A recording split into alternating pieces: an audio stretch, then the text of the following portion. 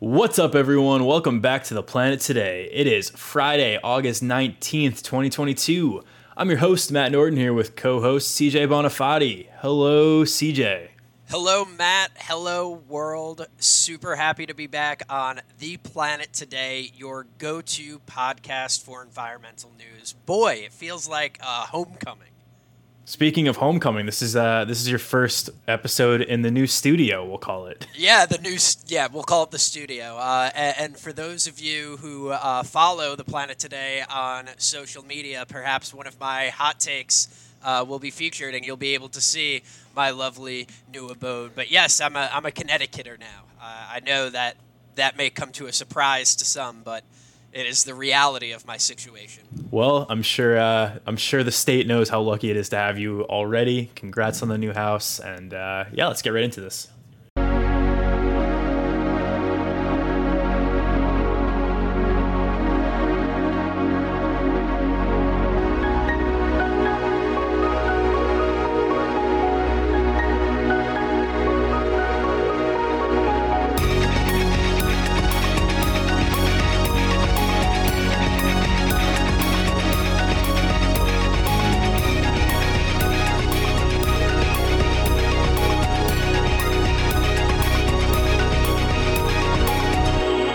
Here on the planet today, we cover the latest in climate change, wildlife conservation, renewable energy, and environmental policy with 2 episodes every week coming your way Monday and Friday. Time for our quick hits. The first one is by Thomas Beischevel, Dan Murtaugh, Rajesh Kumar Sin of Bloomberg. They write, coal giants are making mega profits as climate crisis grips the world. Coal is the dirtiest of all fossil fuels. Every ounce of coal we use produces more greenhouse gas emissions than any other fuel source. Temperatures are rising rapidly, the climate crisis is here, and coal giants are still making a ton of money. This is one of the major downsides of Russia's invasion of Ukraine from an energy supply standpoint. Buying Russian gas fuels Putin's war efforts, so that energy needs to come from somewhere else. Most of the world has been more dependent on coal in the last several months due to this problem. Glencore plc, a coal producer, reported its earnings from coal increased by almost 900% to 8.9 billion with a B, billion, in the first half of 2022. That's more than Nike and Starbucks made in a full year. And you know how we feel about Nike and Starbucks. The world's number one coal producer, India Limited, saw their profits nearly triple. And Chinese companies producing half of the world's coal saw first half profits more than double. The main problem here, aside from the fact that, we're emitting more greenhouse gases into the atmosphere through burning coal, is that these record profits make it more enticing for investors to fund future coal projects. Making more money on these projects is going to make it harder to phase out coal entirely, which is something that we really needed to do decades ago. This is a huge turnaround in the wrong direction from last November, when world leaders almost signed a deal to entirely phase out coal during COP26. The authors write that coal's advocates say the fuel remains the best way to provide cheap and reliable baseload power, especially in developing countries. Despite the huge renewable rollout, burning coal remains the world's favorite way to make power, accounting for 35% of all electricity. Yeah, this is tough news because, it comes at a time where, like we said, we really needed to phase out coal a while ago, and to see that they're still making so much money, it's very discouraging, because every single dollar they make is a dollar that's not being spent on solar and wind and hydro and nuclear and all those energy sources that aren't going to be actively emitting carbon dioxide into the air. So yeah, this was pretty sobering. I don't root for people to be in poverty, but I definitely root for coal producing power plants to not make money. Yeah, I mean, it's like the great modern philosophers, Wu-Tang Clan, once said, "Cash rules everything around me." Cream. Yeah, get that money. Burn a ton of coal though, and that's the issue. The reality is we live in a capitalistic society, and as long as these people keep making money, they're going to keep doing it. So, I mean, you know who I feel real bad for? I feel real bad for, like, the coal miners. years, right? Like, Yeah. how much you want to bet they got like a 5% raise? If that, this year? if that. You know what I mean? Their company profits are flying through the roof. They're down there literally destroying their bodies to mine this rock from the earth. And they're not getting a fair slice of the cake. So while I can confidently say F the coal companies, all my homies hate coal companies. Shout out to those workers who are doing whatever they can to put food on the table. You know, rise up? Question mark. I don't really know if that will ever be a thing, but it's all goes back to the problem of capitalism. Yeah. These people make money, they don't share the money, and then they bribe politicians to keep making money. We are very pro-worker here. We are also very pro-workers' rights, and part of that is being anti-coal CEOs probably making hundreds of millions of dollars while their employees maybe got a 5% raise over the past year. So, and hopefully that discussion explains why we're anti-Nike and Starbucks people too. Maybe that explains. I don't have to go into detail on that. Our next story is from the New York Times, where Henry Fountain writes, "Arctic warming is happening faster than described," analysis shows. Researchers in Finland found that the Arctic is warming roughly 4 times faster than the global average, which is a definitive sign of ongoing climate change. The previously accepted estimate was 2 to 3 times faster than the global average, so this report is pretty grim news. Some parts of the region, including Barents Sea, north of Norway and Russia, are warming up to 7 times faster than average. Atmospheric scientist Manvendra K. Dubey of the Los Alamos National Laboratory said, "This report means that we have to measure Arctic warming much better and all the time. We're currently at the precipice of many tipping points, like the total loss of Arctic sea ice in the summers." Fountain writes that the studies serve as a sharp reminder that humans continue to burn fossil fuels and pump greenhouse gases into the atmosphere at rates that are dangerously heating the planet and unleashing extreme weather. Researchers say that if the rate of warming in the Arctic continues to speed up, the influence on global weather could worsen. This would create a need for new climate modeling to reflect the warming Arctic. Fountain explains Arctic amplification really well here by writing, "The Arctic is heating more rapidly, in large part because of a feedback loop in which warming melts sea ice in the region, which exposes more of the Arctic Ocean to sunlight and leads to more warming, which in turn leads to even more melting and warming and melting and warming and so on and so forth." Yeah, and the article also sums up the impacts of losing sea ice by listing it puts polar bears in jeopardy, which in turn affects the well-being of people who have hunted them for centuries. I'd also add that polar bears being the apex predators of their ecosystem, it puts the rest of the ecosystem in jeopardy of being overrun by those animals that are lower on that food chain.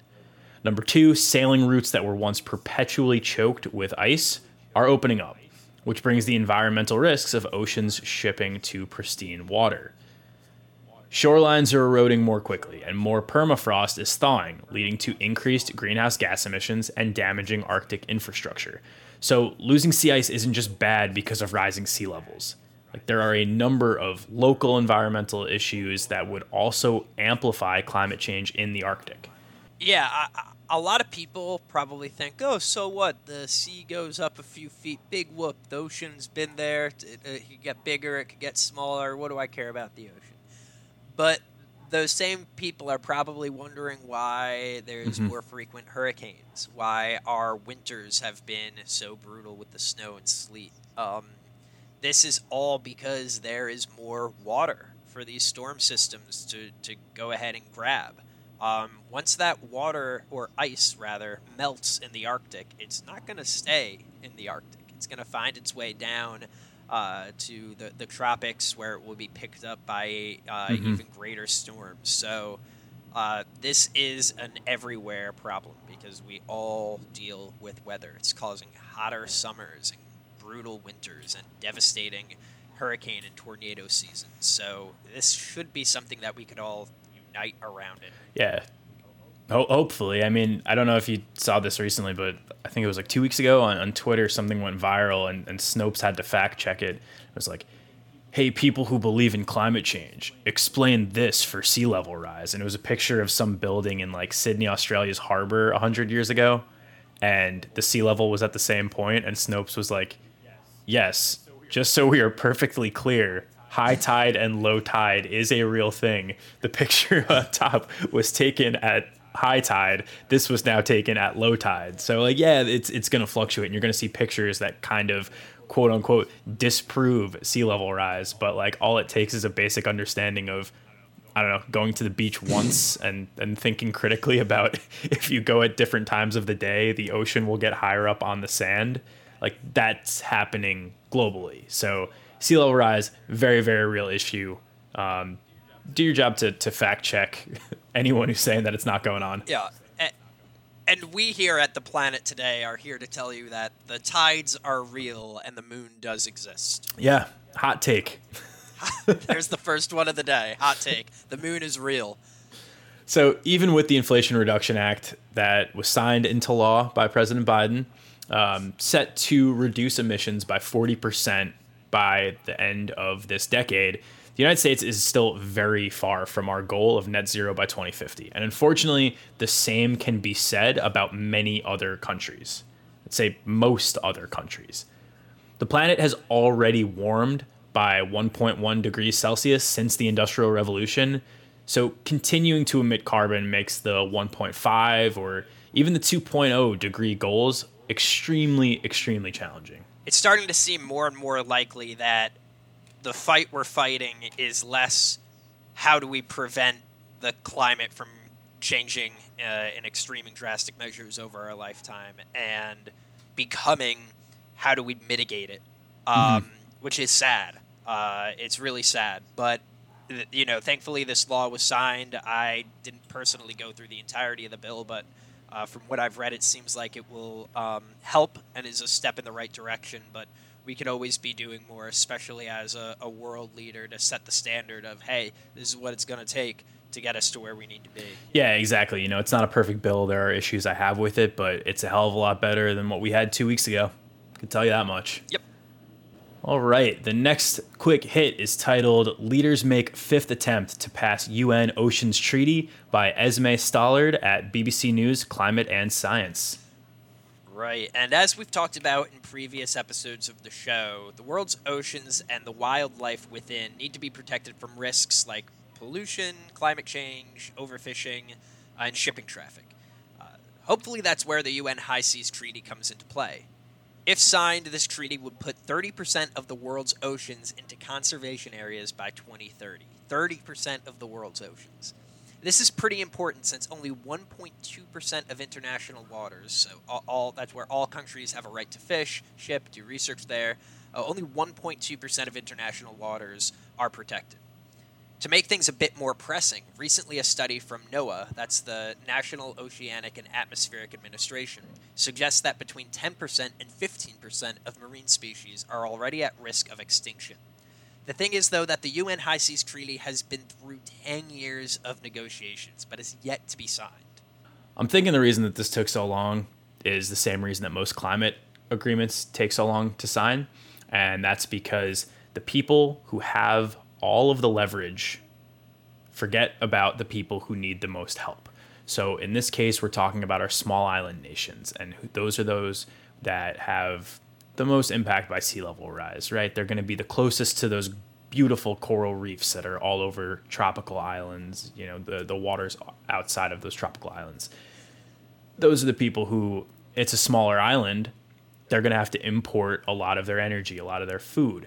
So they are really not doing as much industrial damage to the water, to the atmosphere. But they are heavily, heavily impacted by the decisions of, in this case, your countries that are really impacting the oceans. So your plastic producing countries, your countries that have a ton of industrial waste. And it's really easy in this case to be a country in power like the United States, like Japan, like Canada, like the European Union, like the UK, like China, and say, no, we're not going to reduce what we're doing here. We're not going to protect these waters because we're doing fine. But this is a global problem that requires a global solution. Yeah, and you know me, I'm a big TV trope guy. I love me some TV tropes. One of my favorite TV tropes is the right of way of international waters. Right? It seems like whenever something needs to happen and the legality of it is questionable, the morality is in that gray area, they're just going to go do it in international waters. Shout out to Morbius. It's Morbin time. It is Morbin time. And you know, let's hear from the International Union for the Conservation of Nature. They put it a little more gracefully than I do. They say it's the traditional fragmented nature of ocean governance, which has prevented the effective protection of the high seas. So the goal with this treaty is to place parts of the world's oceans into a network of marine protected areas. Hopefully this will make managing the ocean easier by making everything the same unit when it comes to environmental impact assessments, or EIAs.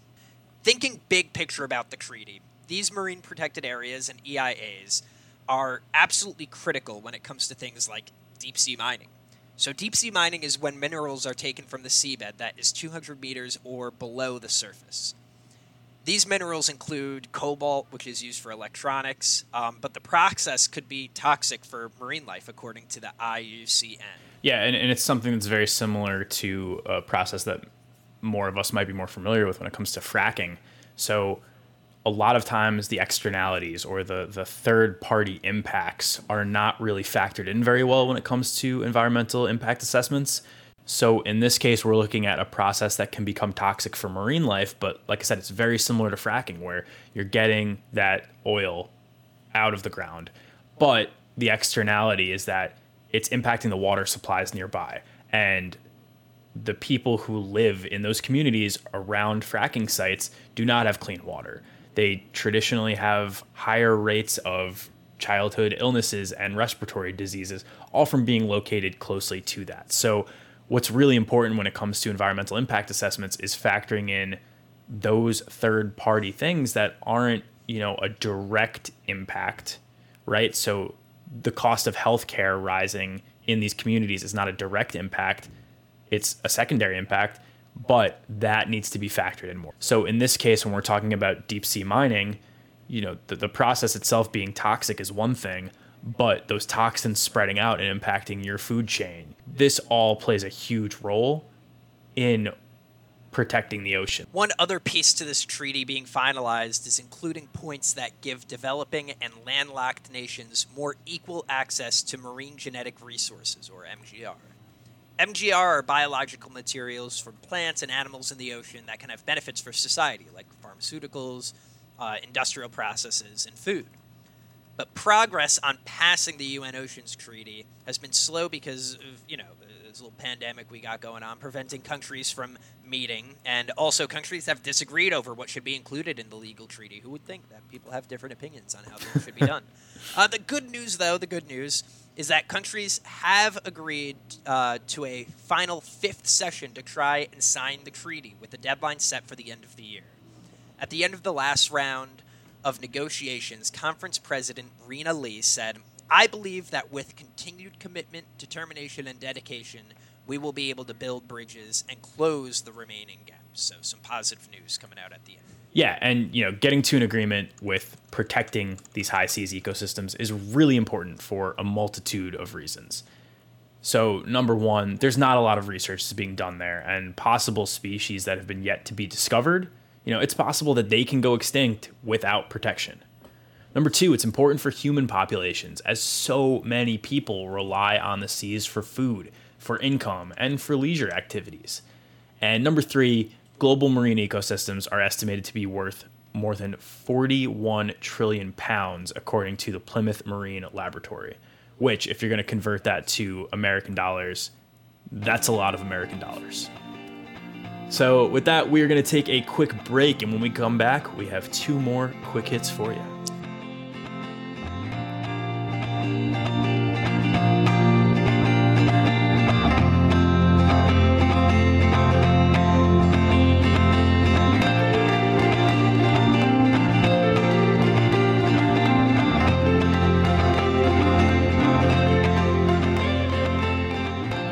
Today's episode of The Planet Today is brought to you by Valo Alta. Valo Alta's Everyday Handkerchief is a high-performance, daily-use handkerchief designed to help minimize your impact. Made in the United States from sustainably sourced Irish linen, capturing the material's historic craftsmanship and natural antimicrobial properties, handkerchiefs perfectly balance softness with durability and absorbency with rapid drying.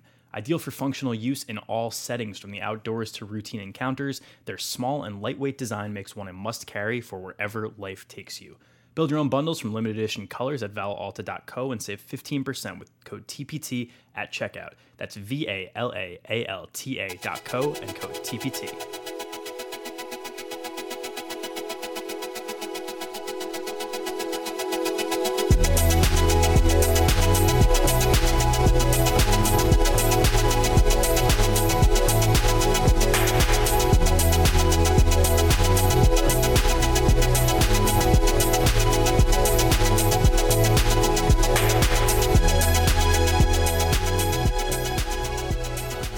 Welcome back to The Planet Today, everyone. Next up, climate activists fill golf holes with cement after water ban exemption by Merlin Thomas of BBC News.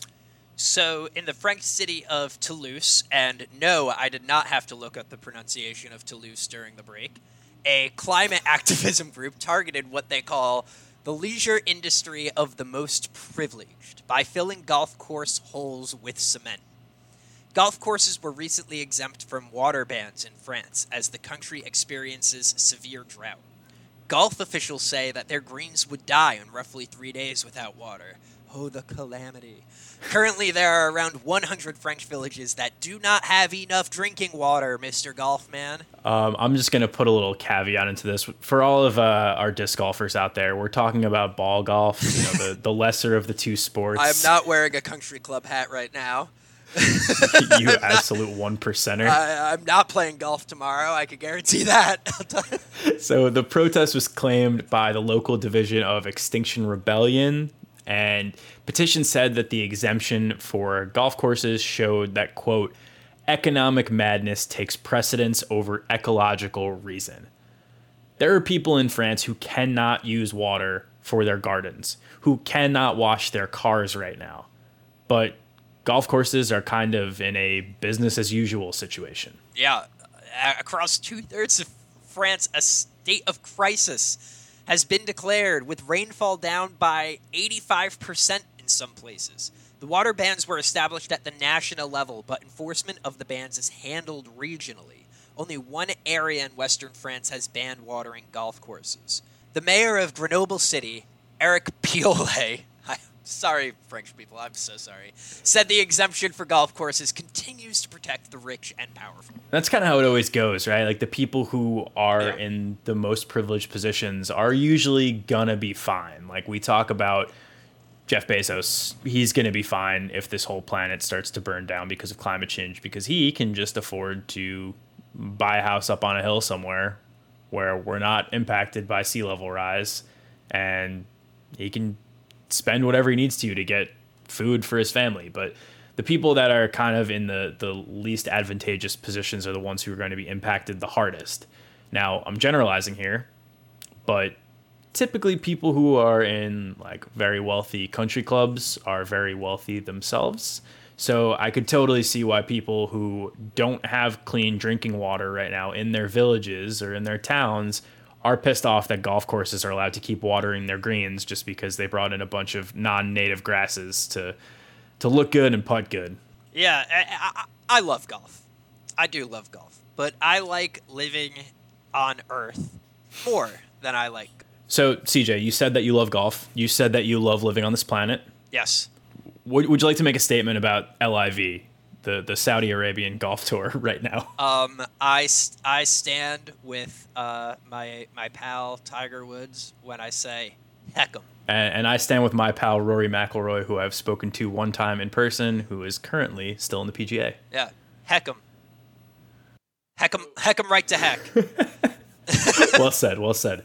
So there are some restrictions on golf courses, at least, and watering must be done at night with no more than 30% of the typical volume of water. But I'm going to be honest, I kind of have my doubts here, because who is checking on this to make sure that the golf courses aren't just watering what they need to keep the greens alive? But again, this is up to local municipalities to enforce. So we'll see. I mean, I hope that the water shortage in a lot of areas in France is resolved soon, so that the golf courses can keep running. No, so the people can have water again. All right. It's our last quick hit of the week, and it is by Justin Westbrook. Easy name. On the last one, we got an easy name. Justin Westbrook of Motor Trend, who writes, electric vehicles are way, way more energy efficient than internal combustion vehicles. This is pretty relevant given the current price of gas, which I will say is at least much less than it was a month ago. So only about 20% of the gas that you purchase at the pump to power your car actually goes into getting that car moving. The other 80% is wasted on heat and parasitic auxiliary components that draw energy away, according to this article. Westbrook writes, the good news is electric vehicles are far more efficient on the road. Yale Climate Connections made a visual that's posted in this article, and it shows that 68 to 72% of gas is lost to engine losses, just inefficiencies, and only around 16 to 25% really goes to moving the wheels of the car. These losses are felt in the heat that an engine produces, which can be felt on the hood of a car. EVs, on the other hand, only lose about 11% of energy, which is actually pretty interesting given how electric vehicles work. So 10% of the energy goes to charging loss. 18% goes to drivetrain losses, 3% goes to powertrain cooling and steering, and another 0.5% goes to auxiliary electricity use. So I am not a math guy, we know this, but some basic math will tell you that that means, on average, an EV loses 31 to 35% of its energy while moving, which is more than the 11% that we said. Here's the kicker. EVs also have regenerative braking, which captures around 22% of energy lost. So that's where that 11% comes from. So all in all, 87 to 91%, quick maths, of energy used on an electric vehicle goes to actually getting the wheels to move the car. It's a pretty important part of the whole process. The article gets into energy supply as well and determined that if our electrical grid was 100% powered by coal, 31% less energy would be needed to charge EVs than to fuel gasoline cars. That demand is cut in half by switching the grid to natural gas. Half. Yeah, and then once you add renewables into the mix, up to 3/4 of our current energy use for gasoline cars can be saved. Anytime we are talking about 75% savings on anything, that's a good thing. So next time you're thinking about getting a new car, if your financial situation allows it, EVs will be a hell of a lot more efficient than traditional cars. And the good news, with the IRA being signed, EVs are going to get a lot more affordable. And further good news, with just the way that the market is currently trending, there's going to be a lot more EVs for purchase in the next decade because almost every single automobile manufacturer has said that its entire fleet is going to be electric by 2030, 2035, or 2040. So it's a good time to get into this whole electric vehicle trend. My next car will definitely be electric, I'll tell you that much. Even if my financial situation doesn't allow for it. I'm going into debt to save the planet, people. Mine too. I just don't know when my next car will be because I'm a mass transit boy right now. I love you, New York City subway. Oh, yeah. Oh, you little city slicker over there. You're really saving the planet. You don't even have a car. I do have a podcast, though. So you win some, you lose some. All right. That will do it for today's episode of TPT. On Monday, we will be airing my interview with Rob Rastovich. Yeah, Rob's a cool dude. His company recently launched a product called Thermic.ai that helps decrease food waste. Until then, please go give the show a 5-star rating and review wherever you can. Follow our socials at Planet Today Pod. Send us an email at planettodaypod@gmail.com. And you can follow me on Twitter if you're so inclined, at Matt Norden. Today's episode was co-hosted by CJ Bonifati. CJ, where can people keep up with you? Twitter, Twitch, all that stuff. But what I really want to say is election season's coming up. Don't support me. Find a grassroots local politician to throw your support behind because we can make all of this stuff happen from the ground up. So screw me. I'm not important. Go find somebody important to support. Hell yeah. Absolutely love that. Make sure you're voting in literally every election that you can. Giselle Herrera helped write this episode. Nick Janusa produces our show and makes all of our music. Reminder to go check him out at soundcloud.com/BudlinCape, and that's BudlnCape. Our logo was made by Kaylee Vietz. Have a great weekend, everyone, and we will catch you right here on Monday. Bye!